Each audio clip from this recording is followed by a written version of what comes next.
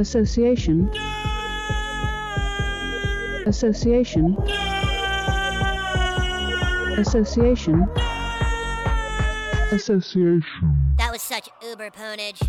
Hello, fellow nerds. Welcome to the Nerd Association podcast from the WBNS FM studios in Columbus, Ohio. I'm your host, Mark Finch. And I'm your other host, Daniel Barnett. And we're going to jump right into it because we have a lot to talk about. We are happy to welcome back our perennial Star Wars guest, T-Bone Smith. You can hear him every day on Common Man and T-Bone on 97.1 The Fan here in Columbus. T-Bone, thanks for coming back on, and it's great to have you every time, but it's especially great to have you when we're talking Star Wars. Well, I am excited to be here, and I have a question for you gentlemen. What? This is different. Yes, I know. What do you think of when I say, I knew you were a killer? Spoiler alert. Not that we every time we say we're never going to give you spoiler alerts, but hey, we're going to be talking about the Book of Boba Fett. Just a little bit, yeah. All of it. So if you have not yet seen the series, or especially the finale, this is your warning that we are going to be diving deep into the Book of Boba Fett and into the return of a very excellent character. I mean, we've all seen it. Some of us saw it sort of every week. I have the perennial habit of getting up at 3 a.m. when it drops. See, I admire that because I ended up watching it all this week. Yeah. Because I just held off and said, I'll wait till I get to where it's going to be done. And then I started hearing some things about how, oh, it's not that great, and I don't know what they're doing with this, and it sucks. And then all of a sudden that all turned to, no, never mind. It's really good. We should never have doubted. And so this week I was like, all right, I get to watch it all and see the finale. But I couldn't every single week going through that. That's tough, man. Even though it's only 7 weeks, it's still a lot. In a way, I sort of envy you getting to see it all in one. In one stretch. Blasted right through it.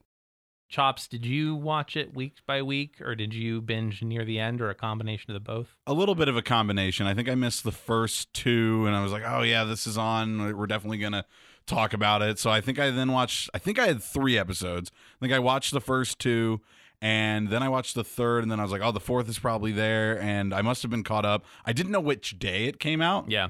So at one point I thought, I was like, oh, I'm still behind, and I went to it to get it, and it wasn't there. And then a few days later, the 4th episode was there, and then I think I asked you, I was like, what day does it come out? I think streamers could get better at that. When they're releasing them weekly, they don't always advertise what day the new episode is going to come, and why just put it right there on the main page of that show? Well, and at first, Disney was all about Fridays, right? The Mandalorian was always Fridays, and WandaVision was always Fridays, and I think Falcon Winter Soldier was, I believe, always Fridays, and then they're now moving to Wednesdays being the release day on things. So yeah, it's a little bit, they could be a little bit better about it. I think they kind of figure if someone's really tuned in, they'll... It's almost like they figured out there's this giant culture of podcasts and YouTubers and everybody who will talk about these things. Right. And much of that does get consumed. If it comes out on a Wednesday, you might get it more consumption of that and discussion of it throughout the week, not over the weekend where everyone goes away from work. Right, where it tends to get buried a little bit. Yeah. You know, I think that's a good point. I also want to give a shout out to friend of the show, Nerd Association superfan Sean Bruger, who every week religiously texted me his impressions of the episodes. And so, Sean, I know you're out there listening. I just want you to know that I loved that. That was a lot of fun. And in fact, was, sent me something first thing this morning, was like, just in case you didn't get up at 3 a.m. to watch this one, don't keep reading. And so... Although for you would have kept reading. You like don't spoilers. Care. You I love them. them. Feed them to me. I think it's worth, T-Bone, you brought this up, that especially in the first half of the series, there were some concerns about the pace of the storytelling and that kind of thing. Let's look at that sort of first half. Let's call it PM and AM in the sense of pre-Mando and after Mando. Mm-hmm. Yeah. Before it just became The Mandalorian. Before it just became clear that, in fact, this is just a Mandalorian story. Can we start there of how it almost felt like Disney Plus was like, no, you will not get The Mandalorian this season. And then they were like, JK, here you go. The thing that I think everyone seemed to forget, that Book of Boba Fett was announced during an investor call as Mandalorian season 2.5. That's how it was announced. I didn't know that. I and- didn't forget it. I just didn't know. Well, and I think for people were like, this Book of Boba Fett, the pacing's bad, and then like halfway through, it's like, this isn't even about Boba Fett anymore. It's like, hey guys, guess what? They told you a long time ago that this is what this was going to be. To me, it felt like in real time that like they were responding to the people who were like, I don't know if this is so great. And then it's like, well, now it's The Mandalorian. But obviously it was already completed, and that was the plan. Yeah. But They called it felt everyone like back. when I turned on that episode, and Boba Fett he doesn't show up really for 2 episodes. He has one scene in the second one. And you're just sitting there like, what? I guess it's just The Mandalorian now. Yeah. yeah. I'm the first person always to say, I'm happy to have any Star Wars when I can get it. Obviously, I love some Star Wars more than other Star Wars, but I'm going to watch it no matter what. And I'm going to find things to enjoy about it no matter what. I will say that I believe it was episode 4 of Boba Fett, which, by the way, in our household, we started calling the tome of Roberto Fettuccini, but I don't think that's an original joke. It feels like one, but I think other people have made that joke. That was the episode where he meets up with Fennec Shand and they get the fire spray gunship back, and he like goes and bombs the Sarlacc, is episode 4, I believe. In the middle of that one, was just like, I'm so sick of flashbacks. Like, I just want this story to move. Yeah. That was one where I watched it in the middle of the night and like turned it off. I was like, and then watched it the next day and was like, oh, actually, I must have missed this super cool part here. Like, I like just none of it registered with me. I was like, oh, okay, I'm finding things to love about this now. But I do think some of the criticisms were warranted, and I'd like you guys to weigh on that. The first half of the series, you really have to be invested. It's a little hard to keep up with because it's very slow. It plods in a lot of ways. I haven't told this to you yet because I didn't want to upset you and I want it to be a reveal. I didn't like it. As a whole, you didn't like it? As a whole. There were parts that I liked, and it's not that like I wasn't entertained and everything, but overall, I didn't think it was very good. Well, we'll come back to when I figured you wouldn't like it, because there was a moment when I thought, oh, Chops isn't going to like this. I think we can all guess it's when Luke Skywalker showed up that I was like, that was Chops isn't going to like that was this. actually at the beginning when you were mentioning how the pacing was kind of slow and it's like all these flashbacks and everything, and I wasn't too into that. But I was like, I said to myself, I said, not even to myself, I said this out loud to my wife. I said, at least they're still expanding the world beyond Luke Skywalker and the Jedi. And then Luke Skywalker and the Jedi show up a few episodes later. We'll come back to that, because I think that's a whole discussion in and of itself. But I mean, so that your impressions were you weren't a big fan. I tend to be more, as much as I agree with Chops about everything in Star Wars does not have to come back to this one goddamn family. Like, it can be about other things. That said, I am more on the side of where you are of any Star Wars is good Star Wars to me. And I will say, for all your listeners who may not know this, I am a loud proponent of The Last Jedi. I enjoyed that movie extremely to great ends. I defend it when people get mad about it. I still enjoyed it because it did. Yes, of course, there's lots of Skywalker in it, but it did expand the universe, I felt like, and it brought us to different places. And that's part of what I liked about Book of Boba Fett, where, yeah, there's still a lot of Tatooine. There's still a lot of just the two sons and all these old things that you're aware of. But we're seeing kids ride like American Graffiti style, like speeder bikes, which were kind of like, I enjoyed that. I enjoyed just some of the things that were explored with characters we know and learning more about what they do and don't, not even characters, types, the obviously the Tusken Raiders, like, I never would have expected to get so much out of that, even though, yes, that did plot at times. I think it was still important, and I enjoy as like a, someone who appreciates all of Star Wars as like whatever I can get. I enjoy, like, I could watch a whole series about Tusken, the Tusken Raiders, Sand People. I could watch that, but I'm glad it didn't just end up being that. I liked the Last Jedi as well. I think that movie gets a lot of derision. I've always said about that movie that I don't think it's a great Star Wars movie, but I actually think it's a pretty good movie. And that was my big problem with Boba Fett. It didn't feel enough I like didn't Star think it Wars was very good. Well, like as far as just like crafting it and everything, it felt at farcical at times to me, cheap, but not like cheap in like because clearly Not there's the production budget there, value but there's cheap, but, like, something yeah. about it that just didn't. It just seemed off to me. Many times I was like, "What is the show?" Well, I will say one more point on that. Along those lines about story, as I was watching this, obviously we know if you're listening to this, there's tons of spoilers. I feel like Grogu or any character that has the powers he supposedly does, it's that as much as I love him from a Star Wars perspective, from a storytelling perspective, it's that magic sword, it's Yeah. that lightning bolts can just shoot out of the sky at any Yeah. time. It's that God factor where it's like, oh, we're kind of pinned in on story. Let's let Grogu just do something magical, and then hey, your story's fixed. Like, I know that's not a that's a Grogu Ex Machina. Yeah, Grogu X, thank you. yeah.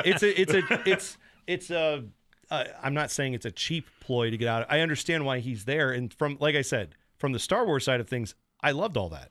From the storytelling side, I could see how someone looking at this and going, this is not really a well done story because they just keep writing themselves into corners and then he gets them out of it. And I can't disagree with that, but I mean, I think that your point, the theory is correct that it can come across as lazy. I will say that so far, I can only think of one time where that bothered me. Most of the time, I'm like, okay, they're clearly setting this up not to write themselves in a corner and get lazy, but to give a chance for Grogu to do something cool. oh, that's fair. And I would say, especially in the last episode, I felt like, and I know we're jumping ahead and I want to come back to this, but I think the thing that was neat about episode 7 was that it became, all the pieces of the ensemble came together and everybody got a really cool moment. Oh, In a yeah. way that I did not think they were going to be able to pull off, that it was going to seem too crowded, that it was going to seem, and I thought of all the episodes, it brilliantly interwove the sort of threads of this is where this character is and this is the cool thing they're getting to do and this is where this character is and so on and so forth. I felt only a couple of times in like the Mandalorian episodes where it was like, okay, great, Grogu come in and save the day. I don't know. I guess what I'm saying is for him being a Jedi or Jedi adjacent, they didn't rely on him in the way that they almost always do with other Jedi, where like, oh, the Jedi is the most powerful. Like if they'll come in and save the day no matter what. In this case, it was more about. I mean, Grogu's just a powerful little You dude. have And to he loves his establish him dad. as- yeah, you have He to loves his establish him dad. as a He's not just powerful- coming in to be like the savior of mankind. He's coming in because his dad's in trouble. One of the things I like about Grogu is, I mean, he's not even like kid level. He's like toddler level. So he doesn't really even he doesn't know what's going on. Yeah. He just sees the Mandalorian's in trouble and he's like, I could maybe help. Yeah, I can do somehow. something here. Like, so I kind of like it from that motivation standpoint that he's not just coming in. It's like, is Grogu too tired or can he help us right now? He just kind of randomly will do things when Yeah. he notices. Right. And it's like, and being the current parent of a 2-year-old, it's like that is exactly how they act. Right. Like, I know he's not 2, he's 50. But he's supposed to be sort of that. right. That's his lifespan. And Yeah. so it does make some sense where he just, you're right, kind of ambles in and does something where you're And then like, falls asleep. hey, Grogu, look at Yeah. you, big Yeah, guy. exactly. And then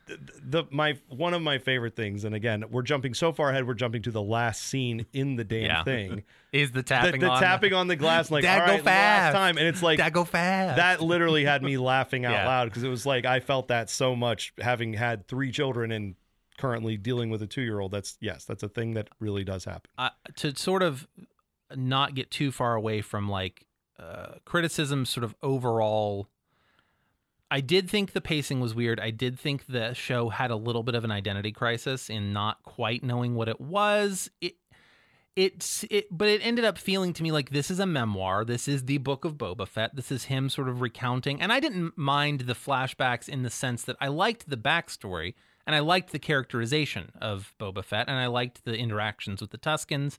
I like that they're trying to make the Tuskens like a much more complex. If you read books and things, and even the new canon stuff, like the Tuskens are way more nuanced than you ever get to see them on the screen until Mandalorian and Book of Boba Fett. I didn't mind it. I thought they spent a lot of time on it, and there was this news story that I was also interested in that just was not moving at all. And finally then, but in the end it did. This was the first Star Wars series that felt to me like it was much more for non-casual fans. Like, not that a casual fan couldn't enjoy it. Certainly a casual fan could enjoy it. But it was for the much more hardcore fans, and in particular, the much more hardcore fans of the more obscure canon. Mm-hmm. You had, in order to get everything, you almost had to have watched the Clone Wars and Rebels. Some of the stuff, like, I had to read some of the Marvel Star Wars comics to understand, and I was lucky to have read the particular ones that mattered. And I will say, you know, I think a lot of sort of, as Boba Fett was always one of those characters that I didn't understand why people thought he was cool, because he appeared for less than 3 minutes and kind of went out like a chump. And then there was all this. It was much slimmer. Yeah, well, yeah. Slim goes into Sarlacc, comes out chunky, not slim. Yeah. Well, can we start? I guess let's get into that part of it. Or were you were? Well, all I was going to say is I'll start by saying that I was not ahead of time. I never really understood the appeal of Boba Fett very much until Mandalorian Season 2. I was never a fan of the character until he actually was the badass that the sort of everything suggested about him, right? Yeah, he right. came in with the gaffy stick and started cracking stormtrooper skulls.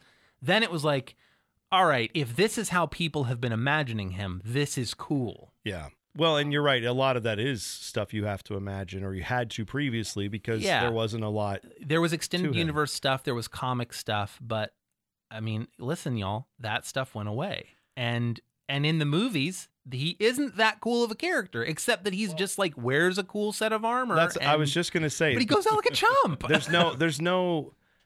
I think that to me was always why he was cool, was just because he looked. Yeah, the suit of armor was cool, and to that end, like, it's almost like they took a bunch of kids who grew up watching Power Rangers and were like, I like them because they have colors and they have cool helmets and they make a big giant thing that fights Lord Zed or whatever. And then they were like, actually, did you know the Power Rangers are very complex? And then they've now, it felt a little bit like that at first, but now it's like, you've got a character in Boba Fett. If you didn't previously gravitate towards him for the reasons most people did, I think now you can find a lot of reasons to be interested in his story. Yeah. I'll get back to Power Rangers in a moment. Separate episode. With Boba Fett, I felt like the allure of Boba Fett, that it was what really got people so excited for this. And I'm not somebody who, like grew up with any like that affinity for Boba Fett. So I think that carried it for a lot of people in those first few episodes. I got some vibes while I was watching it. I mean, I don't think he did like a bad job acting it, but I got like Sylvester Stallone in movies now vibes. And there's not much you can do about that when the guy actually is old and not in his greatest shape. But 60 years old. Yeah, but he's also super excited to be here, like, and has said he would come back and do more projects. Because keep in mind, Tamura Morrison played Jango Fett, but he also was the face of every clone trooper. So he could come in and play any number of different roles as some of the like still living clone troopers. You know what I mean? Yeah. And he's excited to be here. So then they could put a tattoo on his face to differentiate him. Which, some of the troopers did have. Yeah. Yeah, I was going to say with the Sarlacc pit to start off with, like, you know, because that's obviously one of the reasons we had to get into all that for this episode. You knew this was coming. They had to explain how did he get out of there. And then they just took Patton Oswalt's rant and I mean, although somebody said that was in a book, and that's where Patton Oswalt may have gotten it. He did. Oh, really? He did, but it's just that became the meme, right? But also, like, I mean, it is how it would happen. Boba Fett would triumphantly. Yeah, there weren't burst very out many of options if he was going to get out of there. But it also was just kind of like, he's in here, and look how much he's struggling, and look how difficult it is, and he can't do it. Oh, all of a sudden he just like lights a fire and punches out of the sand, and you're like, well, do I get to see what happened between like the tentacle insides? It was like he's knocking around on walls for the hollow point. All right. But it was like there's still a lot of sand between there and what? Yeah, I felt like they didn't spend as much. I don't know. They didn't pay off as well as maybe I would have liked on that. Some of the stuff was, and I think that's where the pacing comes in, right? Some of the things that were rushed, or like places where you would have thought they might have spent a little more time, they didn't, and then spent lots of time places you wouldn't have expected. The sort of noisy minority of Star Wars fans, what they call the fandom menace on Twitter, has this conception of what Boba Fett's supposed to be. And as we've talked about with every Star Wars media, like Star Wars fans in particular, if a thing comes out and it's not what you imagined it was going to be, you're not willing to accept any alternatives. And I think especially the first half of the season, that's what I saw a lot of. Like, filmmaking / television making pacing issues are one thing, and those tend to be more forgivable sins, quote unquote.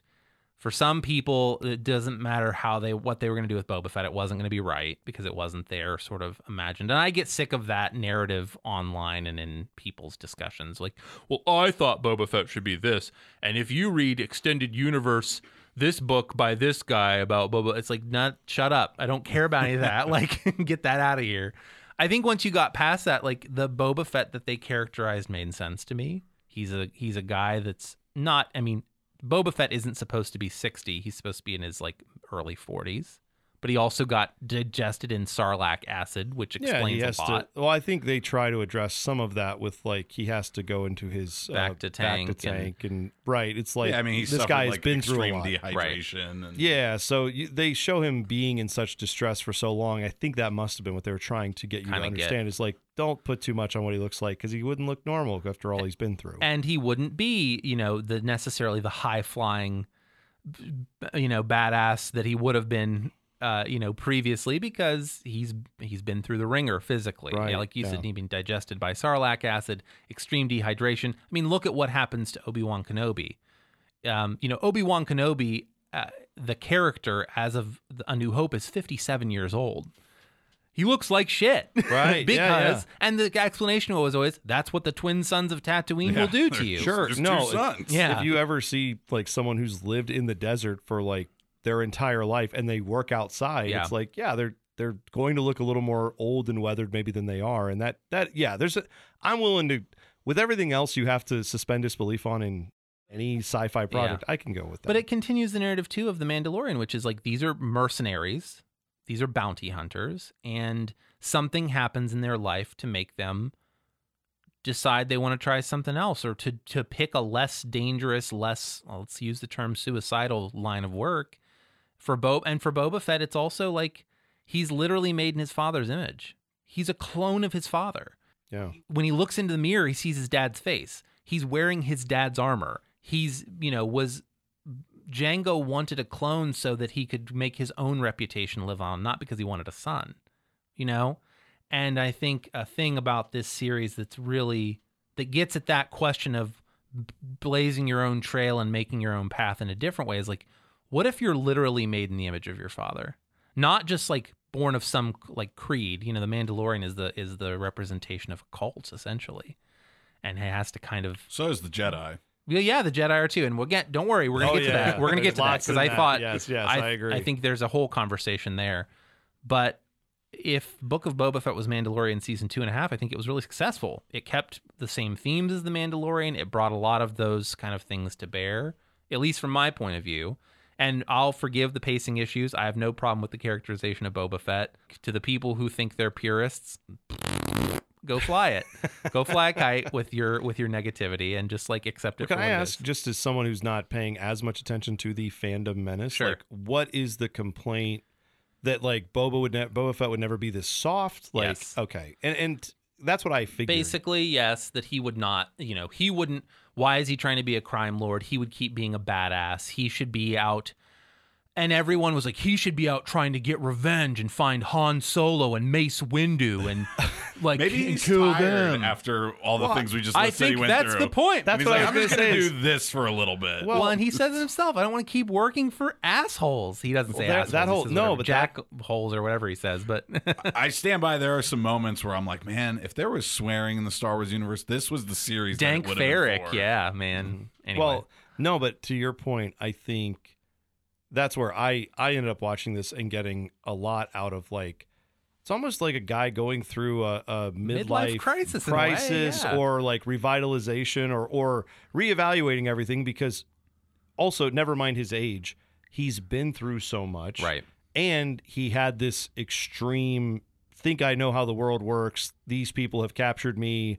They're people that are not going to take any, they're going to hurt me in some way or kill me. And then suddenly he finds some grace from those people after there's a fight and a escape and a whatever. And suddenly wouldn't that change anyone if you had preconceived notions, you thought you knew something, and then you're stuck on this, kind of vacant landscape. Yeah. And now the only thing you have is this identity through these people. You can totally see the version of a person taking a trip to, I don't know, like a Buddhist temple and coming back a changed person. There's a little bit of that going on. I mean, it's like Thanos snaps away half the universe and then goes and becomes a farmer. Making soup. You know what I mean? Good soup. Yeah. Well, that's Kylo Ren. I know that is Kylo Ren. Yeah. I will say, the fandom menace was loud, but I was really appreciative with this series where so many Star Wars fans that really loved it and appreciated and had that mindset of like, I'm just happy there's Star Wars. There was a lot more of that online this time around, which I thought was really cool. And people having like civilized conversations about things they liked and didn't like. And I almost saw more responses to the fandom menace than the fandom menace, if that makes sense. Sure. Yeah. I can understand that. People already prepare. Well, it's people preparing for the backlash because it's been there on almost everything that's come out since the original 3. I do want to offer this. I think if it was meant to be Mandalorian season 2.5, I think they should have leaned into that a little bit more in the marketing, maybe even called it Mandalorian Book of Boba Fett, like, something where it's like an offshoot. It's almost like a special for the Mandalorian. And what they also should have done is intertwined those stories a little bit more gracefully, because the pacing of the beginning, my thing is, like I said, I'm not a kid who grew up thinking Boba Fett was the coolest guy. So when it first came out, that's why I kind of waited a few weeks before I even turned it on, because I was like, I don't really care that much about Boba Fett. So like, what's this? Maybe I would have started it by now because I could binge the whole thing. But if I wasn't for doing this podcast, I don't know if I would have checked this one out on time. Probably eventually would have gotten around to it. But as I was watching it, I was like, I just don't really care about Boba Fett. And then I like then it's just 2 episodes of The Mandalorian. I like The Mandalorian. Yeah. So I like that. But I think they could have worked that in earlier, and then you could have felt these stories were going on in succession. So then when they meet up, that it was more of a collision. Then it makes sense, because otherwise it just felt like it was just The Mandalorian. The other thing I will throw in there that really got me like, what is this show? This is the Back to the Future style chase with the cyberpunk Power Rangers. That's the biggest. I was like, what is this? That's the biggest complaint I think I've seen from anybody so far, is that scene. Who are those people? And then they were there at the end fight, and they're on their stupid multicolored. They're the mods. They're the mod kids. They're mods. Like, they're 1960s mods. But yeah, they stuck out like a sore thumb. I will also say in response, two things about that. The first time I watched it, I also went, what the hell is this? And then I had 2 sort of mental responses, which is, one, they were filming in the volume.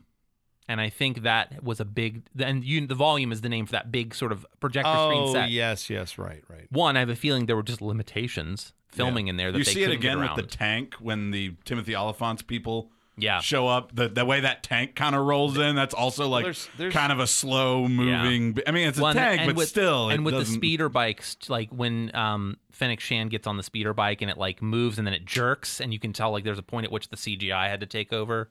There were more than a few parts I felt like where the background almost felt like convex or concave, whichever. I always get confused. But like where I'm like, am I literally just seeing that round screen? Is that what I'm looking at? I shouldn't be able to see that. One last thing on the chase for me, it felt like one of those 4D experience rides at Universal Studios where you're like, if my couch was moving along with it, that's the level it felt like to me. I will agree with that. I thought it was pretty clumsy. The one other thing I will say is that, yeah, we are used to a certain visual language for chases in films, but a chase in a crowded city, like a very tightly crowded city space, would actually probably go at that speed, and would actually probably, like, the guy driving the car was some like diplomat wiener who, he's not a stunt driver. He's going to go 35 and a 25 to not hit anyone, and he's going to like be bad on the turns, and they're being chased by mopeds. Yes. But this is Star Wars. It doesn't have to look agree. like what a chase would look like in a real city. I know. I'm saying I agree that like it could have been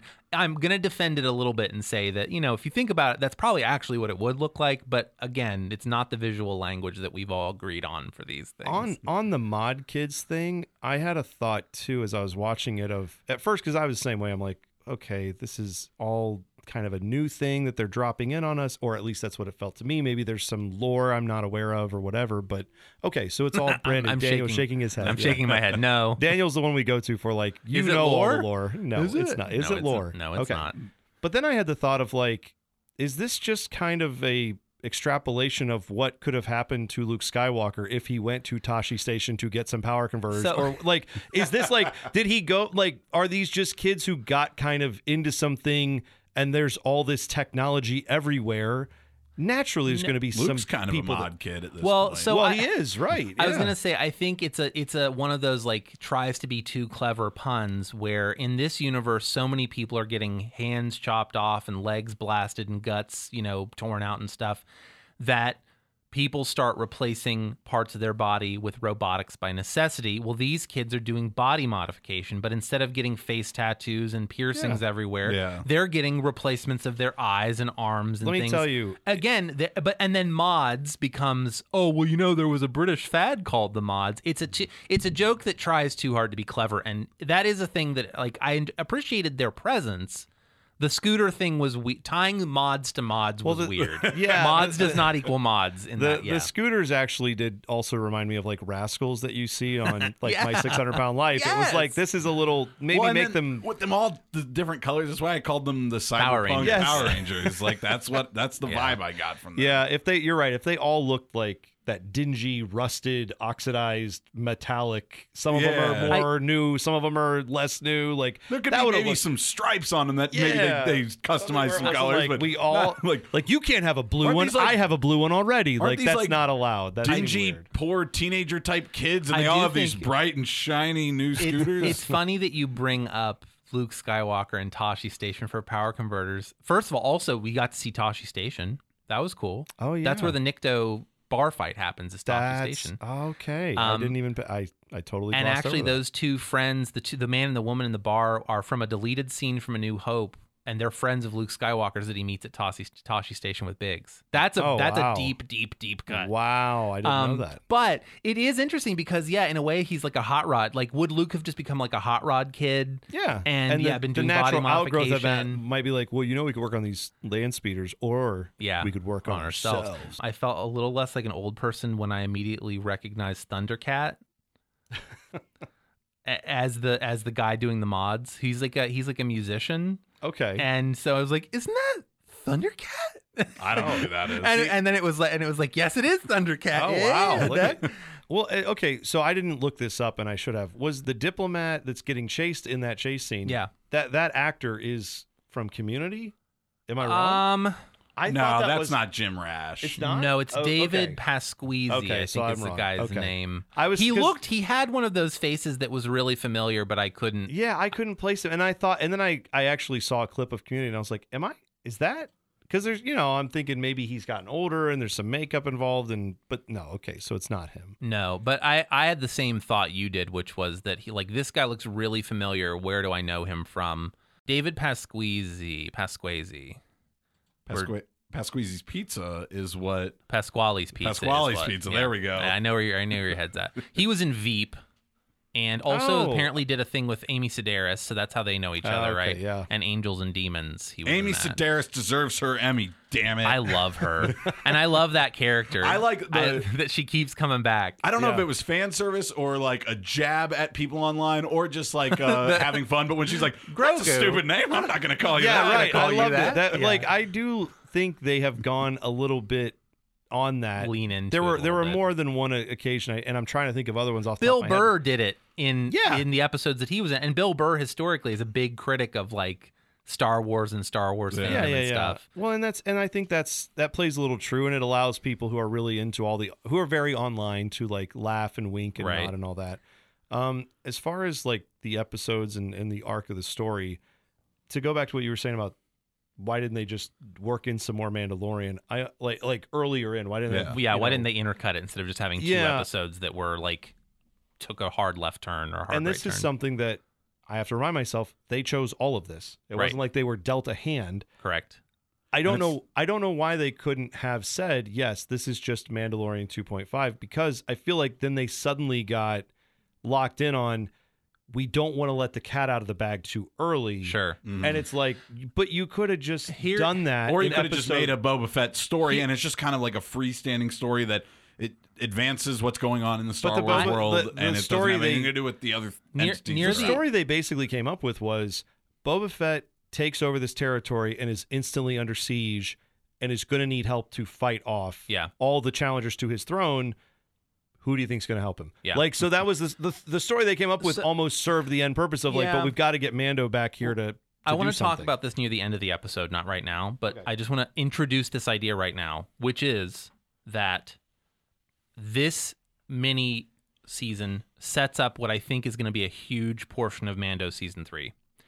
And I think they didn't want to spend the first half of Mando season 3 because if they had spent 7 episodes of The Mandalorian telling a Boba Fett story, people would have been pissed. Oh, sure. Yeah. And so I think Not they if there was more Timothy Oliphant. well, shush.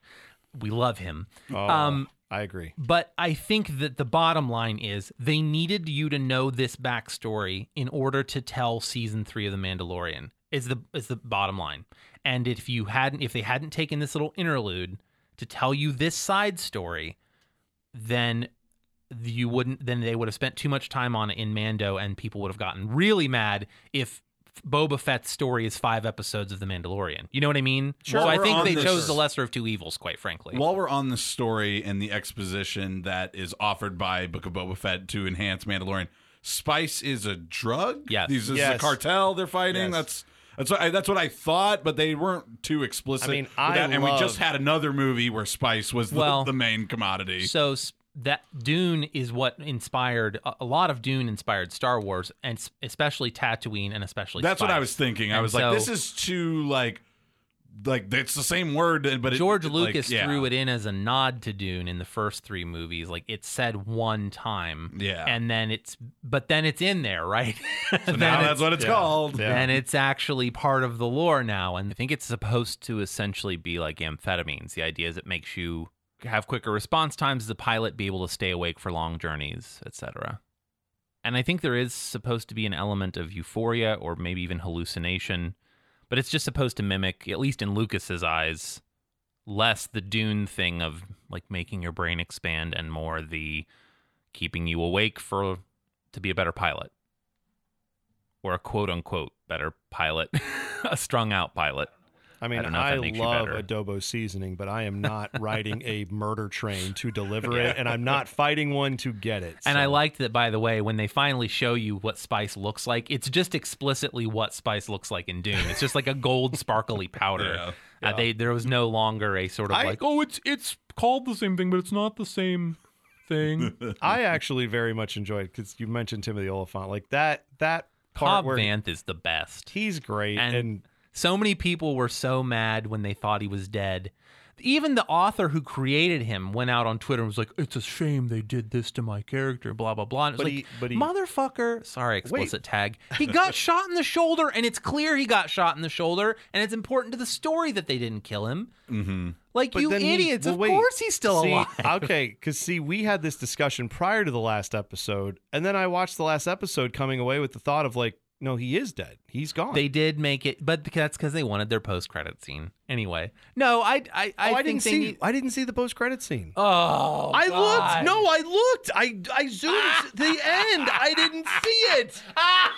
No. He's alive, baby. Oh, We'll come to that then. okay, then I watched the post. I looked. I actually zoomed. I got all the way to the end, and I'm like, where is it? I didn't see the post-credit scene either. I said Oh, I've you done my fools. homework and I turned it off. All right. Well, then let me go ahead and tell you about the post-credit scene. Okay, yeah, because I did not. I tried to find. I figured there had to be something. But let me ease you into how you knew it was Should we just coming. watch it? Well, we could do that, couldn't we? How long is it? It's like 30 seconds. Here, hold on.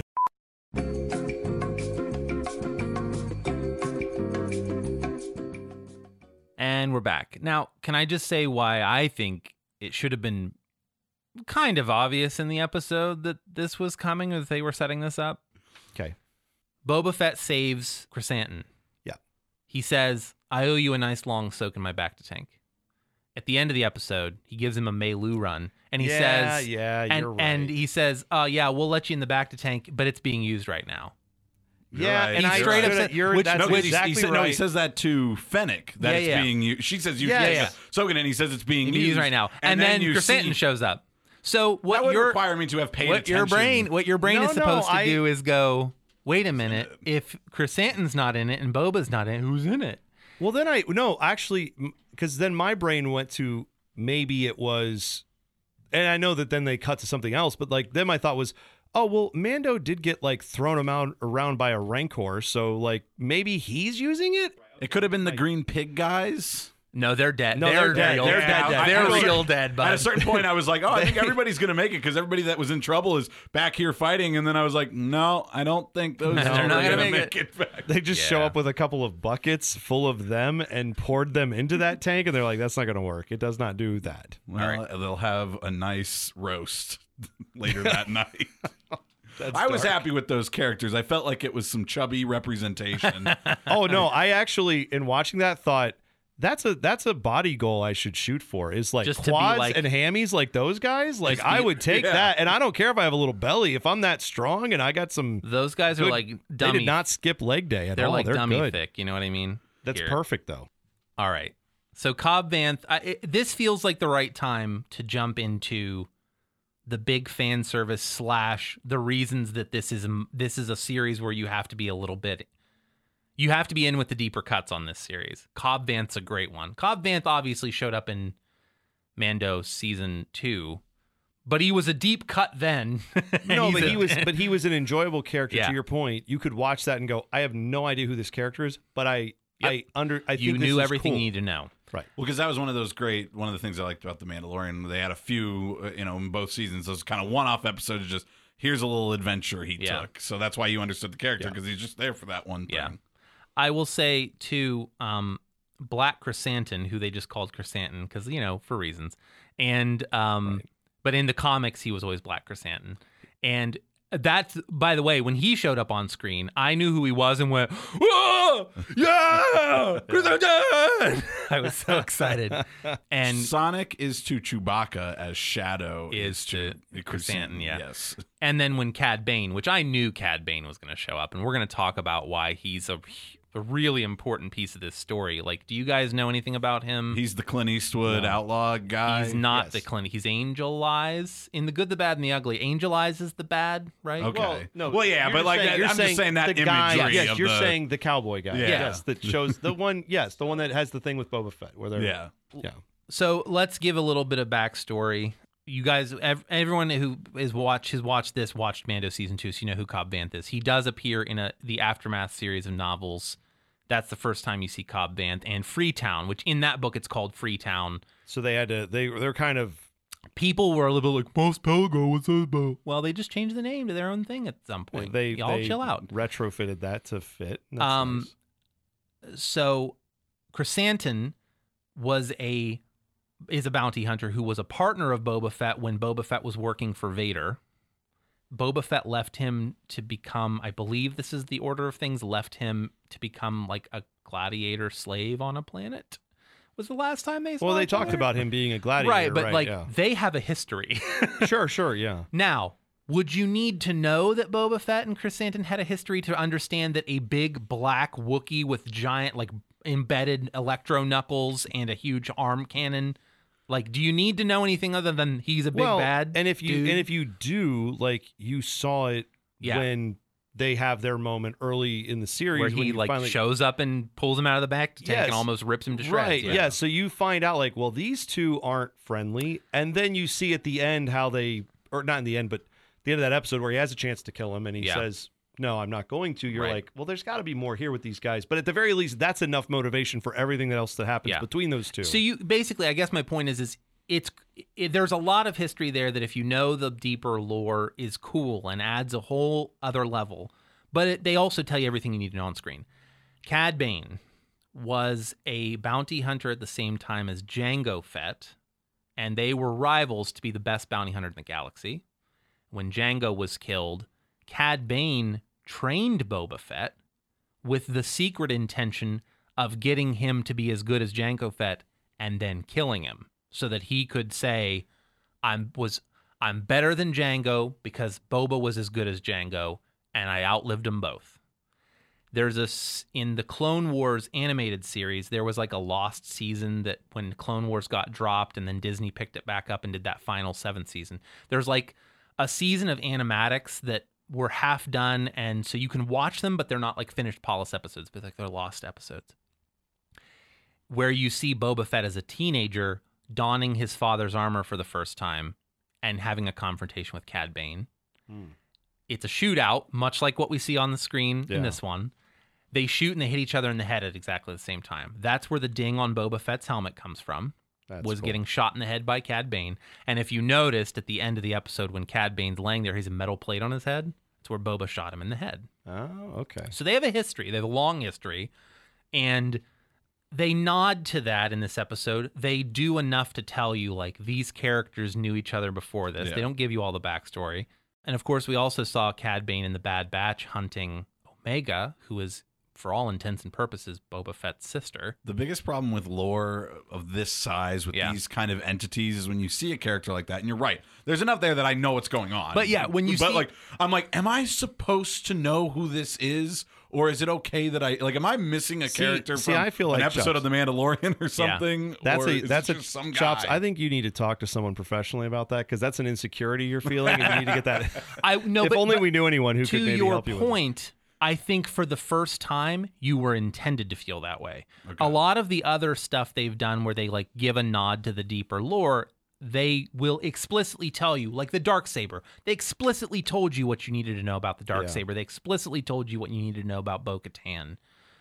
This is the first time, and I agree with you, this is the first time where you could get it, but you were meant to think, I think there's something I'm missing here. I think there's something I'm supposed to know with Cad Bane in particular. But yeah, the guy appears in the sort of reflective heat wave of the desert. Did he walk there? Yeah, man, because he's a badass. He shows up and just he's this gravelly voiced guy with the sharpened teeth. Who's the voice actor who did this? Corey Burton. Okay. And Corey Burton is also the voice actor that did him for the animated stuff. So this is one of the first times they've actually transferred that from... Well, Yes. not I know. the big example is Bo-Katan, right? Right, Yeah. yeah. Katie Sackhoff was the voice in the animated series and then portrayed in live action. Obviously, it's not Corey Burton under the makeup. Well, and with her, she looks exactly. They modeled it after. so exactly. It's perfect. Yeah. Well, I was gonna say though, with that voice actor, that is one of the just us working in the radio industry. All the whole time he's talking, I'm like, can he do the imaging for the fan? Because I just picture him saying, Nerd Association. Like that guy, for those who don't know, that guy could go make millions of dollars a year just reading radio station and television station names. If he doesn't already. He may already be doing I don't that, know. Yeah, Corey Burton. I don't know much about him in the scheme of the voice actors. I know very little about him. But it wouldn't surprise me that's where he got his start. A lot of these people got their start in radio, so he probably did do. Chops, I don't know if you've ever heard it or either of you have heard it, but there's a voice guy for Westwood One, which is for the NFL on the radio, and that guy has a voice similar, and that's what it's. This is Westwood One, and it's just I'm like a tenth of where that guy is on the lower octaves. Like it's just crazy. So I was sitting there watching this going, that voice is so cool. I don't care. I am in love with this character just because of the voice. Yeah. And let alone everything else that happens with it. But yes, I was very much in. That was my first time seeing that because I did not watch Bad Batch. I did not watch Clone Wars. So that's where I am on that. It was very cool. And it was one of those things that I always rail against people bringing expectations to shows, but you almost had to expect that character showed up at some point with the history and of course the opera. Filoni's involved. Filoni created that character, and how cool! I mean, how cool did he look in live action? He looked great. So good. You had to think he was going to appear at some point, and I'm glad he did. And also, I don't think he's dead. He gets stabbed. I mean, think of everyone else who gets stabbed or shot and still survives. He had that thing on his chest plate that I thought was supposed to indicate a heartbeat that was still beeping in the final shot of him. Interesting. I think he could be back. I don't think he's dead yet. I mean, if he is, they he didn't is, have but- like the Rancor eat him. You're right. He in That's Star true. Wars, unless you're like incinerated or even digested. Yeah. Yeah, But- well, true Yeah, enough. because it looked like Well, Boba was he dead. wasn't The, digested. He was yeah. he was in there. I will also say that when the Hutts showed up, I thought that was one of the coolest. Oh, I enjoyed that. yes. I was so pleased to see Hutts in live action again. And those characters were brother and sister. The twins, yeah. Yes, Yeah. the twins. And that dives into some really deep lore from the comics about the Hutt crime syndicate and how Jabba ended up being in the position that he was the most powerful Hutt and was also in like one of the most obscure planets in the galaxy. There's a whole backstory there. So I thought that was a cool element to bring in. Having the Pikes be a part of it is also like the Pikes have shown up in Solo. They've shown up in, a couple of the animated series and things, but there's some deep lore stuff with them too. I guess to back out to a bigger picture thing for a second. Yeah. I enjoy that. I felt like as I was watching this, I kept becoming aware of like this type of level of threat, this type of conflict is probably happening On lots of planets. on lots of Yeah. planets every year of this universe. And we like, I think if there were people that were pushing back, like, well, this isn't really big stakes. It's like, yeah, I but don't it is care. for Tatooine. No, but it's Yeah. like, but I don't care because I am just cool with finding out how everything goes in this Yeah, universe. the and- stakes don't always have to be Death Star will blow up entire Yeah. planets. right. Right. Yeah, No, or it's we'll an take over appropriate set of galaxy. stakes, Right. yeah. Yes, and so like that's something I felt like with the Pikes. It was like this is cool to explore like this group of people who seem to really want to just take over this particular region of this world. That isn't, the same thing as Kylo Ren trying to take over the galaxy, and it's like that's okay. I'm Yeah. okay with that. I wanna give you some real deep nerdy stuff for a second about Okay. Tatooine and why is Tatooine a drug running planet if it's like this backwater desert planet? And I want to give you an example. I am from Cambridge, Ohio. Cambridge, Ohio is at the intersection of Interstates 70 and 77, which makes Cambridge, Ohio a really hot spot for people to sell drugs. Okay? Talking about whether it's opioids or whatever you may have. Okay? Yeah, it's because there's a easy transport out of there. Tatooine is at the intersection of a hyperlane that goes through Nal Hutta, which is in Hutt space, which is this whole region of space of a crime syndicates own it. The Empire never went there. The Republic never existed there. The crime lords owned this whole sector of the galaxy, and there's this hyperlane that goes right through it and goes through Tatooine. And then there's a hyperlane that goes through the core planets and Coruscant that intersects Tatooine. And the reason Tatooine's important at all in the galaxy is because it's at the intersection of these two hyperlanes. That's so interesting. Yeah, and so yeah, it makes you're sense, right, like 'cause it- topographically, if you can Like use that term. why do they need a train when they've like to go across a desert when they have ships and other things? And it's like, well, all right, but you're trying to avoid detection. You're on an outpost planet Right. that is a good. that happens to be at these this perfect place to like have people meet you to do drug deals because Yeah, I guess they can it's- come it's on more their like- interstate and you can come on your interstate. To your Just point watch about out for the Jawas and the Sand People. Yeah, and the Boba Fett's. yeah, but for the most part, it's like it's minimal interference compared to Right. maybe going and doing business in a crime syndicate thing. Yeah. Yeah.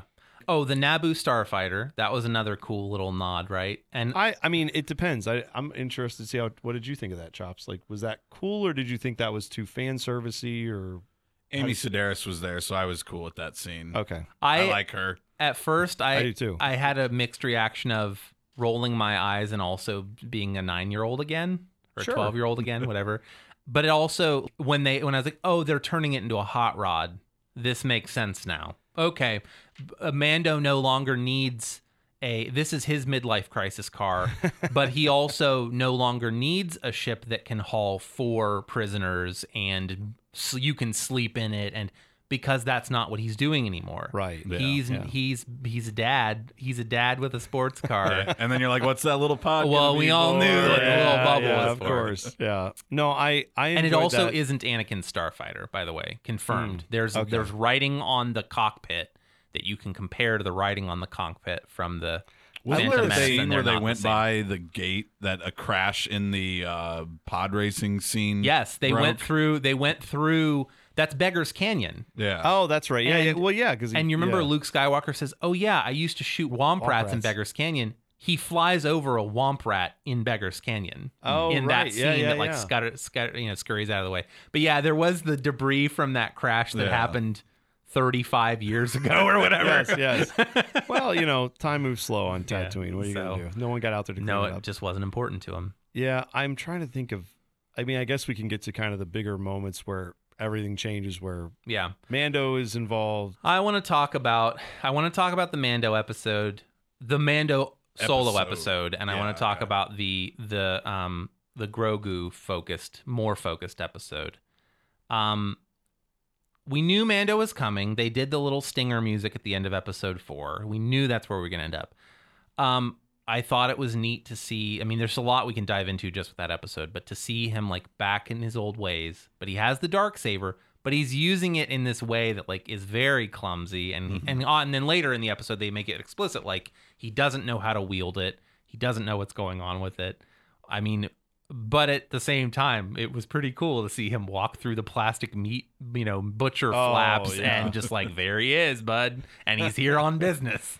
Yeah, that was. Then he makes some leg jerky by mishandling the dark saber. And then he cuts the dude in half, which I was like, whoa. Yeah, I that's where I feel like we're getting a little bit more into gray area. And I Yeah. like it when characters in Star Wars have gray area Sure. as opposed to like they're ultimately good or ultimately bad. I mean, he is ultimately good, Yeah. but you could But he fell definitely back see, into his old ways. As soon as Grogu was gone, his sort of moral compass, he went right back to it. Yeah. Well, and that's very interesting too, because Boba Fett seemed to have developed a moral compass. Yeah. And then it was jarring to go from that to Mando now where you're being like, like, oh oh, wait, shoot, hang yeah. on a second, he just chopped this dude in half. Yeah.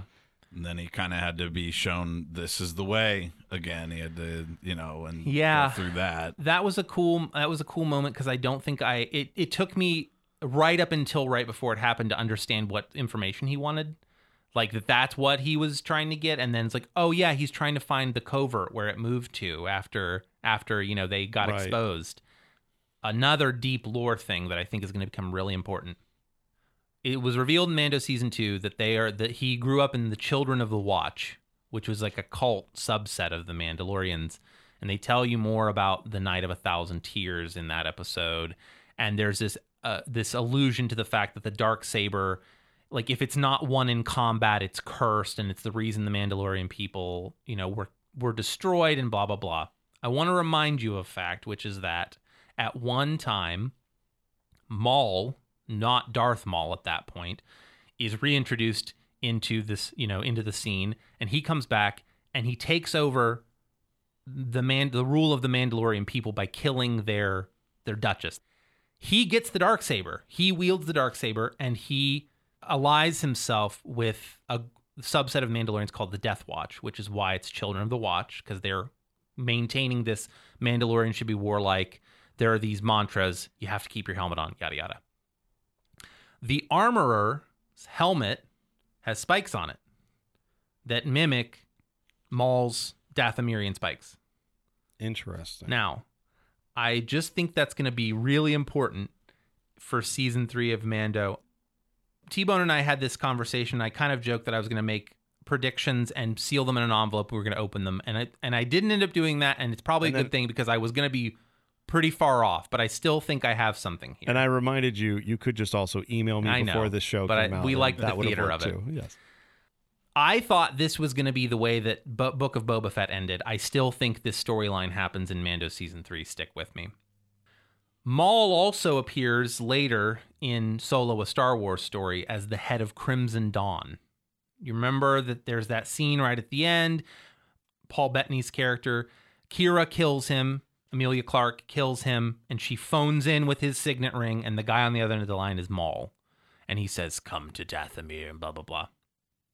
That character, Kira, is in books and comics as having become the head of Crimson Dawn, this crime syndicate. In fact, one of the 5 syndicates. The Pikes are a syndicate, the Hutts are a syndicate, the Black Sun is a syndicate, the Crimson Dawn's a syndicate, and there's one more whose name I can never remember, and I don't think they show up in anything except in name. there's all this talk about the syndicates have to approve things, and the Hutts come and say, we don't want war because the syndicates wouldn't this and the syndicates wouldn't that. I assumed the Pikes were in an alliance with Crimson Dawn, and that when the Pikes were clearly outnumbered in this episode, we would see potentially Kira herself, but certainly members of Crimson Dawn show up as reinforcements. And that among the members of Crimson Dawn would probably be some mercenaries who were from Children of the Watch. Because if you will recall, all these Mandalorians make their living being mercenaries, is the way it's portrayed, right? And they would have their horned helmets and all this kind of stuff. And it also then's like, oh, here's Din Djarin, and he has the Darksaber, and here's these other Children of the Watch who were allied, may have known Maul personally at one point, who used to be the wielder of the Darksaber. I still think that could come up. I think the turning it in the direction of the crime syndicates being a big deal. I think puts that into play. I think that puts that into play. I think Boba Fett, having started a war with the Pike Syndicate and running them off, is going to have repercussions for Mando season 3, and I think it's gonna make the 5 syndicates in Hutt space start to pay attention. Like, oh, here's somebody who's a thorn in our side. Here's this Boba Fett character, and he was with a Mandalorian wielding the Darksaber, and Crimson Dawn, potentially Kira herself, might go, I know about that Darksaber. I know what happens if you win that Darksaber. Yeah. I know what happens if one of my guys, maybe even Vizsla, who aligns, who tries to fight Mando for the saber, maybe he's working with Crimson Dawn and we don't know it yet. I think this is where the broader story is going, and I think it's very likely we may see Emilia Clarke in Star Wars again in Mando Season 3. I think that's where we're being steered. I kind of thought that's how the last episode of Book of Boba Fett was going to be a cliffhanger where Crimson Dawn is revealed to be in the mix, and that the actual war with the Syndicate was going to happen as the first few episodes of Mando Season 3. Yeah. I was kind of surprised they put a neat little bow on it to tie things up at the end, but I'm okay being wrong. I still think it's in play. I still think it's something we're going to see in the future. Because I think it gets at that question of what's it mean to be a Mandalorian, and what's it mean to wield the Darksaber, and what's, what's power and responsibility. That's the next question is like, all right, so he's still got the Darksaber. What's he going to do with it? And we can get there when we get to like the wrap up of all this. But yeah, I before you get to Luke Skywalker, I just wanted to add, for me, one of the moments where I like cried was when, because I had just forgotten about that little conversation, and I should have not forgotten about it, where Boba Fett is like, I want to ride that thing. Yes. It's like, and I'm like, oh man, how are they going to get out of this jam? And then all of a sudden, boom, there it is. It's like, yes, the payoff. And I if you had told that's 10 or 12-year-old me, like when I started watching Star Wars, if it was like, Rancor. You're going to see anyone ride a Rancor. You're going to see a Rancor not be a claymation thing that barely looks like it's a functional animal, let alone what it became in this. It was that was one of the moments where I just like, if I were in a theater, I would have stood up and cheered. That would have been in my prediction envelope, and I would have been 100% right. Yeah. I believe you. Maybe the coolest there were a lot of cool moments in that final episode. One of the coolest is Boba Fett going, do it, and him ripping the droid just to shreds. That was so cool. That's why I felt like, as much as I didn't like the pacing, I'm with you on that. I feel like the way they paced the payoff ended up being led you to these epic payoffs at the end, which maybe we just can't do that too often, because now we're all going to get savvy to it and be like, oh, okay, we gotta go watch. We gotta watch Boba, or I don't know. We gotta watch Mando learn how to read some new language or something, where he's just studying in a book for 7 episodes, and it's like, but in the 8th episode, he becomes the president of this new world. And you're like, okay, all right. But in the 8th episode, that language, is some sort of beast he can talk to. Well, and they also, by the way, set up Din Djarin having to go to the planet Mandalore and bathe himself in the mines or whatever. They set that up. Of course. And the Mythosaur is the skull that is on the crest of the Mandalorians. It's this ancient dragon, essentially. Like the very first Mandalore rode this Mythosaur, and it became the emblem of the Mandalorian people because he was able to tame this creature. And we've now seen know someone who knows how to tame mythical giant creatures that are scary. Yeah. We've now seen Din Djarin do it to the little froggy dudes, and we've now seen Boba Fett do it to a Rancor. I think there's a chance, and we've seen the Krayt Dragon not ridden but tamed. Yes. I think we may be seeing a Mythosaur. So anyway. Like that. All right, so Din Djarin wants to go find his little buddy. He wants to go see him again. Yeah, right? he wants to give him the cute little chainmail in the little pouch that looks like Grogu's head. So he goes to I don't know what Some planet. Okay, he goes to some planet, and he can't find him at first, and he meets a bunch of robotic ants building what looks like ancient temples for the Jedi. And I'm like, why wouldn't these robotic ants build something nicer? That I didn't like. Like, either it's an ancient, cool Jedi connected temple, or robotic ants built it for you. I think it's supposed to be built in the image of the first temple's chops. I will because say it's like a Buddhist monk type that was thing. one of the few things that I've seen in any Star Wars universe where I'm like, we might have those before I get out of here. Like, I mean, Boston Dynamics basically has made creatures that could do that right now, and we're instead using them to enforce the border or whatever bullshit. Anyway, sorry to jump off that, but like that's what it's like. Oh, that's something we may get. We're not going to get a Darksaber. We're not going to get lightsabers, but that would be cool. I did like how they made him the little bench, and he's like, "Is this a bench?" I did think that was. They don't say anything. They don't communicate. That was great. I did laugh at that. It was like bench. they're clearly making him a bench, and he's like, "Is that a bench?" And then R2's just like, "Pew." I understand the training with the Jedi and stuff, but I feel like they could have just seen each other. They could have let him. No, I thought that was good. I'll be honest. I think as a cult leader, Luke Skywalker is doing a really bad job of getting people to join his cult.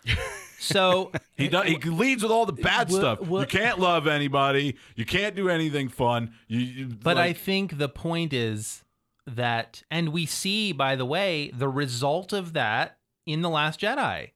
We see that Luke had the opportunity to do things differently and didn't. He had the opportunity to change things, but he didn't. He followed the dogma. And keep in mind, he received a very small amount of training from Obi-Wan. He received a few weeks training from Yoda. His whole knowledge of the Jedi is based on all these ancient books that he took from Yoda's hut when he died. So he has trained himself essentially on like a correspondence course, more or less, in the old ways of the Jedi. The point is that he's getting it wrong. The point is it sets us up to see the Luke Skywalker that fails to create the Jedi Order because he doesn't do it with love and compassion, because he alienates his own nephew. And Grogu can see that, and he's like, screw this. Well, and it also solves, by the way, the Mandalorian's way better. It solves the problem that everyone was worried about, which he's going to get killed in the temple. He's going to get killed in the temple.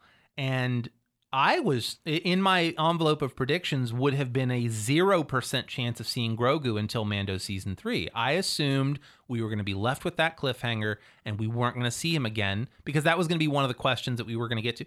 I was shocked when he showed up and was like, no, the implication is that this happened off screen. He made his choice, and Grogu had either wisdom or love or whatever to not follow that old way. And keep in mind, if Ahsoka Tano thought that Luke was somehow different or better than the Jedi Order, she could have rejoined. She could have picked up and helped him. Right. She didn't. Can we, just for a second, I also was I loved seeing Luke Skywalker. I loved what they did with him. I do agree that this might not have been the place for him. I knew immediately when I saw him what your impression was going to be, but hold the phone for just a second. To see Luke and Ahsoka standing together on screen, I sobbed because of all of the sort of, we don't see any of it. They don't actually have the conversation, but to think Ahsoka knew Anakin and was trained by him. They were best friends. Ahsoka was very good friends with Padme Amidala, who's Luke's mother. When she says she's a friend of the family, that's the understatement of the century. For her to see him had to have been so emotional. They don't show us, and we don't know if they have had any conversations where Luke says, tell me about my dad. Tell me what he was like before. They're two of three people in the galaxy, Obi-Wan, Ahsoka, and Luke Skywalker, who can understand Darth Vader and Anakin Skywalker being the same person and have an emotional connection to that, right? And got to see him on either side of the transformation. That was big. I mean, that was a heavy emotional moment for me, and it was neat to finally see it because it's something that I've wanted to see. I think a lot of people have wanted to see forever. Does that hinge on him having to look like young Mark Hamill? I know they already did it in The Mandalorian, so I guess they kind of had to stick with it, but I don't know who this needs to be addressed to, Kathleen Kennedy or somebody at Disney. You can just hire actors to play these roles. We don't have to bring... I understand Mark Hamill's alive, but young Mark Hamill isn't around anymore. You don't have to bring people back from the dead to play roles. Like, we'll get it. Whether you say know, it's Luke Skywalker, I'll accept it. Whether you know it or not, the big thing on the internet was that Sebastian Stan looks almost exactly like Mark Hamill did at that But age. he's busy looking just like Tommy Lee right now. Yeah, no, but I think everyone thought if we're going to see Luke Skywalker again, we will see him portrayed by. Yeah. And they did more this time with getting an actor to do more of the physicality. That guy who was the body double. I mean, there was a real body double, and they did a deep fake on his face. Yeah. Did an outstanding job of mimicking the mannerisms and the body language and stuff. And I will accept criticisms about maybe Luke Skywalker didn't need to show up in Book of Boba Fett. I will not accept criticisms that it was just cool to see him actually being the legend. Yeah. and like embarking on this Jedi training. And when he was like, I knew somebody like you once, his name was Yoda, and he taught me all these lessons. Like, Oh yeah, that was great. It hit That me. was And so him, good. Does it and have him to force look and sound like Well, young Mark here's Hamill? No, here's not my answer. Here's necessarily, my answer but- to that, Chops. I'll throw in my 2 cents.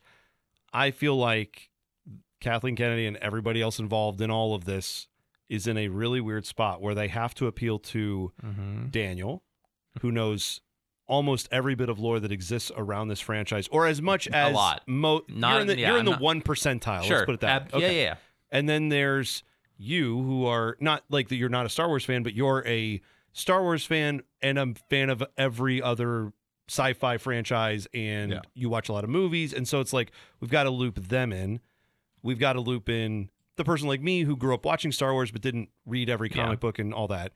And so, and I'm a little older than you guys, so a little more of that attachment. And then my kids who are going to watch, they have not watched this And yet. don't know that this is that the other movie was made 40 years ago, and No. they're supposed to connect that these are the same character. Right.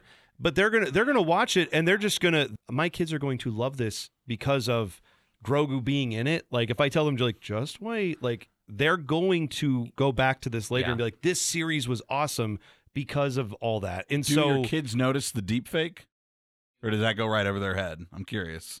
no, they did not. They haven't seen this, but they saw Mark Hamill, and they were just like, oh my gosh, it's Luke Skywalker, and they were just like thrilled. They I would did think not, that it probably would go over the kid, but I was curious. And this one was a lot better than the one at the end Oh, of gosh. season 2. The voice threw me on this one. Not that it was bad, but it was like robotic and weird. And it's like, I guess he's like Jedi monk style anyway, so he probably would talk in that lofty kind of tone. Right. Do you know that that voice, they fed all the old footage they could find of Mark Hamill's voice when he was that age into AI, and that was generated by an algorithm? It is insane to And there were a me. few lines that they like brought in a voice actor who did a good enough Mark Hamill impression to like fill in, oh, the AI couldn't get this word right or that word right. Soon we won't need actors. Well, no, I've seen there's a guy on TikTok who does voiceover work, and he literally talks about like, here's how you do The Rock. Yeah. Here's how you do like all Yeah, these yeah. all these huge movie stars where they're like, yeah, they just needed him off screen to say like, whoa, watch out. And so he does. He spends comes in and does a that. day coming into They'll like, how do I do outsource that the voice? ADR to voice actors instead of Can the I actual add a bullet superstar point now? 5 to your 4 points? Yeah, What's the lowest grossing Star Wars movie of all time? I don't know actually. Solo: A Star Wars Story. Oh right, yeah. What was the big sin that everyone complained about in that movie?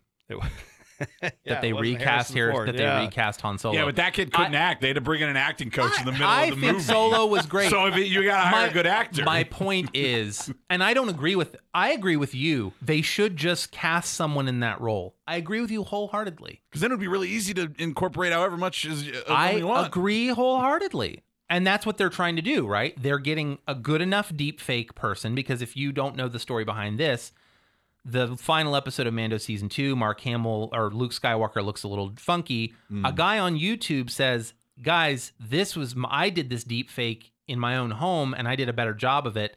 And Lucasfilm hired him They're going to reverse engineer to just come in and they're like, Yeah. you know what? You're right. You did do a better job. Come do him when we do him in this show. Yeah. And he did. He's And the that's- guy that made it look as good as it and- did. And I will say, like, I know what you're saying. Like, yes, you could hire someone else, but there's just something about that level of keeping you in the universe and keeping you in that moment. It would be very hard for me if I watched it And I am someone who says the Skywalkers don't need to be involved in every damn story.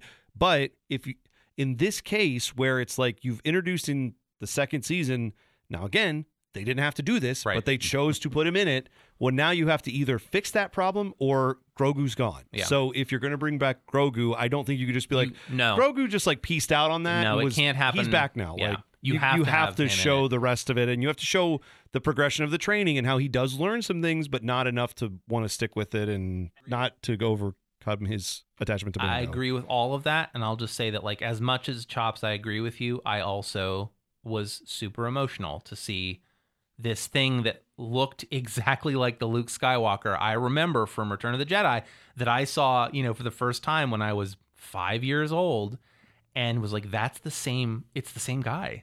Well, I'll say his robotic, a little like not robotic, but his very like stoic kind of way he was talking, and obviously we know why that had to be from a technical standpoint. But also, it's like watch him in Episode 6, where he is this more mature Jedi, Right. where he's just kind of walking around in his black suit, and he's like, "Hey, Yeah. what's going on?" No, I don't. Like he has that more like And low key. He's lost some of Yeah. that youthful excitement, and he's But he a little also- more moderated. But he also has a sense of humor enough to levitate all the frogs out of the pond. Yes, Like, he knows how to right. speak Grogu's language. He's not like some old stodgy. Yeah, But- he's still like he's the hip teacher who flips Yeah. the chair backwards for a second. He's like, "What's Yeah. up, kids? Like, I want to teach you something." And at the same time, Chops, like, you're like, the Jedi are a cult. Yeah, they are, and they needed to show a Luke Skywalker that hasn't gotten past that yet, because it makes the Last Jedi's Luke Skywalker inevitable. yeah, I think there's that too, where you have to fit in. You know what's going to happen. Yeah. with him. He's going to fail at this, so we need to see. And it's already established that Ben Solo is his first student of his academy, so we knew Grogu couldn't be the first student of his academy. Like, Well, and also it's know? like, why would he be so adamant about some things that make him so intractable that he ends up then, trying to effing kill off his to- students? yeah. And it's like, well, one of the first ones he brought in failed. He did the like hippy dippy love song. Let's play. Here you go. Yeah. Here's a little frogs floating, and it's like that didn't work. I need to lock these kids in and get them really, and it just helps with that Yeah. a little bit. If you needed Especially that to happen. if you're Luke Skywalker and you know that the greatest Jedi who ever lived was Yoda, and you have a chance to be the guy that trains the next Yoda, and then that Yoda's like, actually, I'm not Peace buying out. it. Yeah, I'm not. That's I'm gonna into that. that's gonna hurt.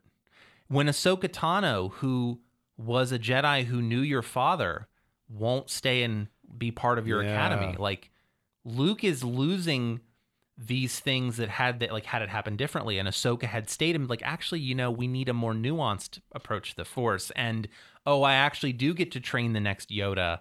Like, Luke Skywalker might not have been the guy who decided to turn on his nephew the moment he saw quote unquote evil. You know what I mean? Yeah. Well, I'll say last thing I'll say on this, Chops. 'Cause I don't mean to I feel like we're lecturing you. steamrolling, yeah. Well, No, we're like lecturing you about I'll respond No, right at the end. Go ahead. No, well, I would just add this.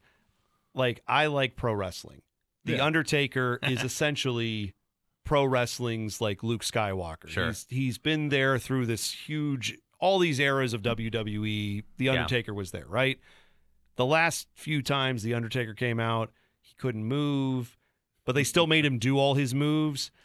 If I'm watching it as an objective pro wrestling fan, if it was just some dude, you would say Yeah. like, why is this guy at WrestleMania? He's Sure. terrible.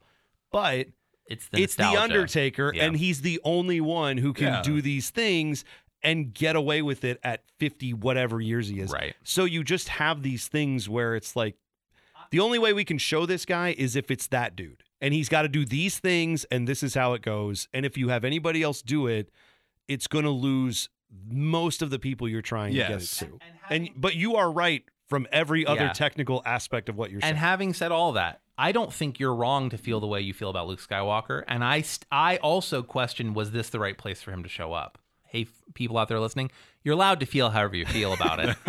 We're not right or wrong. Yeah. But yeah, no, your point's a valid. What I will say Yeah. is that I'm glad you guys can get that out of Star Wars. Star Wars and I don't have that personal of a relationship. Right. For me, and I know this is going to sound oxymoronic, but this is technically my opinion, but I think there are objective things that made Book of Boba Fett messy Yeah. and issues with storytelling and constructing no, it's not a movie, but it's a movie level type Right, budget. it type is, stuff and we're dealing with. it's a story. And yes, to me again, I don't think it was that good. I agree think, with that. I think everything that if Daniel and I are defending it, I think we're defending it with our emotional but I like this and I want it to be good and I enjoyed it. Everything And that's at the end of the day, we've all made and I think what that gets to is the parts were there, and they didn't quite put it together right. They didn't. I agree with you. I on think that. most people would agree. I think most people would agree with the fact that were there places this could have been executed better? Absolutely. Were there parts that, as again, the person who will defend Star Wars full-throatedly at every opportunity, That's why I'm sitting saved- before you and saying it had issues and it wasn't perfect. Yeah. But I think the biggest, and I'm not saying you're not doing this, I'm now speaking to the fandom menace. You were told up front that this was a part of the Mandalorian story. You were told up front what this was going to be. Don't expect it to be something that it's not been set up to be. Yeah, well, and I think for the hardcore Star Wars fans who do get that way, even though I think that's kind of now through Last Jedi and all these other things, it's a lot of those people have just been all right, I can't have these expectations. But if you did and you were disappointed that Boba Fett didn't do something you thought he should have, it's I think by now the next series of Mandalorian, stop having expectations for some of these characters because they are going to just act. You can't just say this is what he will do. It's we think this might happen, but if he doesn't, that's not necessarily. Just enjoy the ride, baby. Yeah, to some degree, and I feel though that is. It's keep tapping on the windshield Go faster, Dad. until Jon Favreau turns on the hyperdrive. But you know what it is though? It's a family thing. If you look from a family on the outside in, you're going to be there's a lot of messy stuff here. Yeah. But for those who are I don't care, I'm just in, I can't not be out. I think that's not that you're out, but you know what I'm saying? You said, the attachment is different. And I think it just depends on where you fall on that as to how much of it you could look past in some of these shows. And at the end of the day, I think the value of the Book of Boba Fett is not the threads of narrative as much as it is the moments. There are cool moments that I'm glad happened in Star Wars. I would recommend people watch the Book of Boba Fett in a way that I might, but if it were, they've set it up so there could be another season of it. I'll be interested to see what happens there if it happens at all. But if the Book of Boba Fett were one the Clone Wars, where it's 5 or 6 or 7 seasons of that, I would never tell anyone to watch it. Right, yeah. From a recommendation standpoint, I would say The Mandalorian is something I will recommend to people who are just kind of Star Wars is fine. Yeah. I would not recommend the Book of Boba Fett to those kind of people. I think that's fair. Yeah. I think it's more of a thing you go after once you've exhausted your love of the movies, and then maybe you've even gone to a few books or something, and then it's all right, well, if you really want to get into the deep dive stuff, this is another jumping off point. did really enjoy when they turned up the space western stuff to 11. That was nice. fun. And at the end of the day, it gets back to what I said, that this to me was maybe the most made for the next level of fan of any Star Wars media I've seen so far. We are making this not so much for the casual Star Wars person who's only seen the original trilogy, although there would be some cool tie-ins. We're making this for the fan who has watched the animated shows and maybe even read some of the comics and maybe even read some of the novels. It's more for that fandom, and that's okay.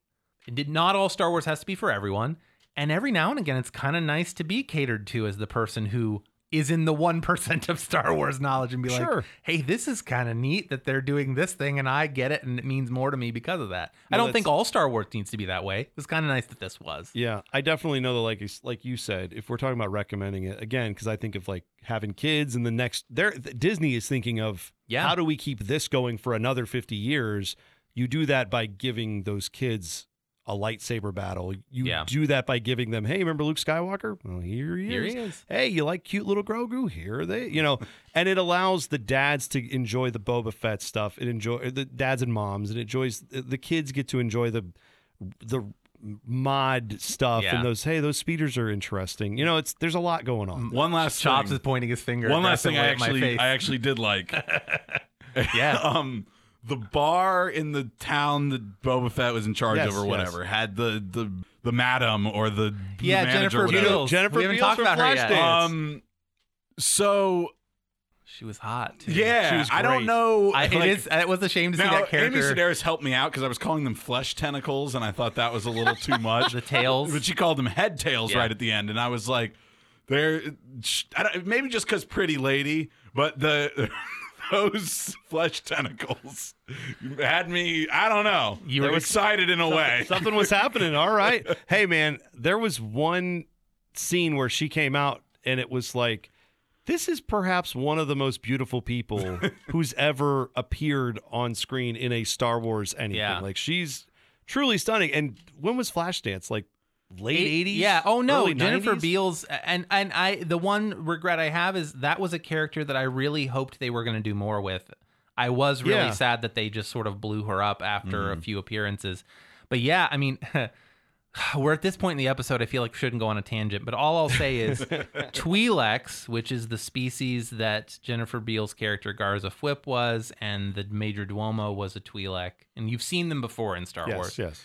were prized for their sort of like grace of movement and sensuality, and sometimes they were like sex trafficked for that reason, which Oh, is wow. not like a cool part of Star Wars. No.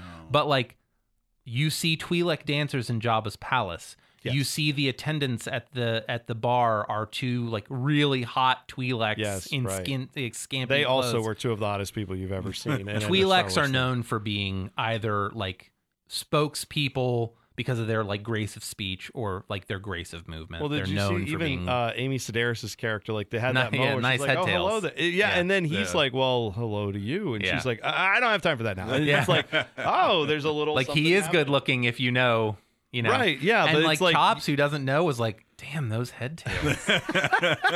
ooh, girl, shake those head tails for me. Ooh, Yeah, that was. right. I think I did enjoy that bar too because, and this is my little Last Jedi thing. We got to see gambling in the Star Wars universe again, and apparently it's going to piss a lot of you off. But I don't care. And Good. If Bring anybody, on the gambling. And if anybody wants to get in on my sabacc night, you can reach out to us on Twitter. No, I just want to take this opportunity to thank T-Bone. We always love having you on to talk about Star Thanks Wars. for having me on. Chops, thank you for bringing some balance to the Force in our conversation. Absolutely. I guess I'm the dark side of this No, conversation. you're the balance, man. No, maybe I'm the dark side. Who knows? But anyway, T-Bone, want to thank you again for joining us. You can listen to T-Bone every day, every weekday on Common Man and T-Bone 97.1 The Fan in Columbus. You can stream it online. There's a podcast. Seek him out. He does cool things.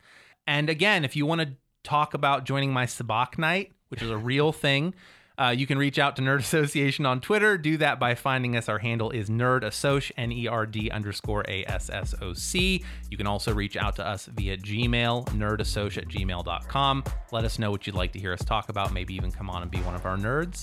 Thanks for listening. We'll talk to you next week.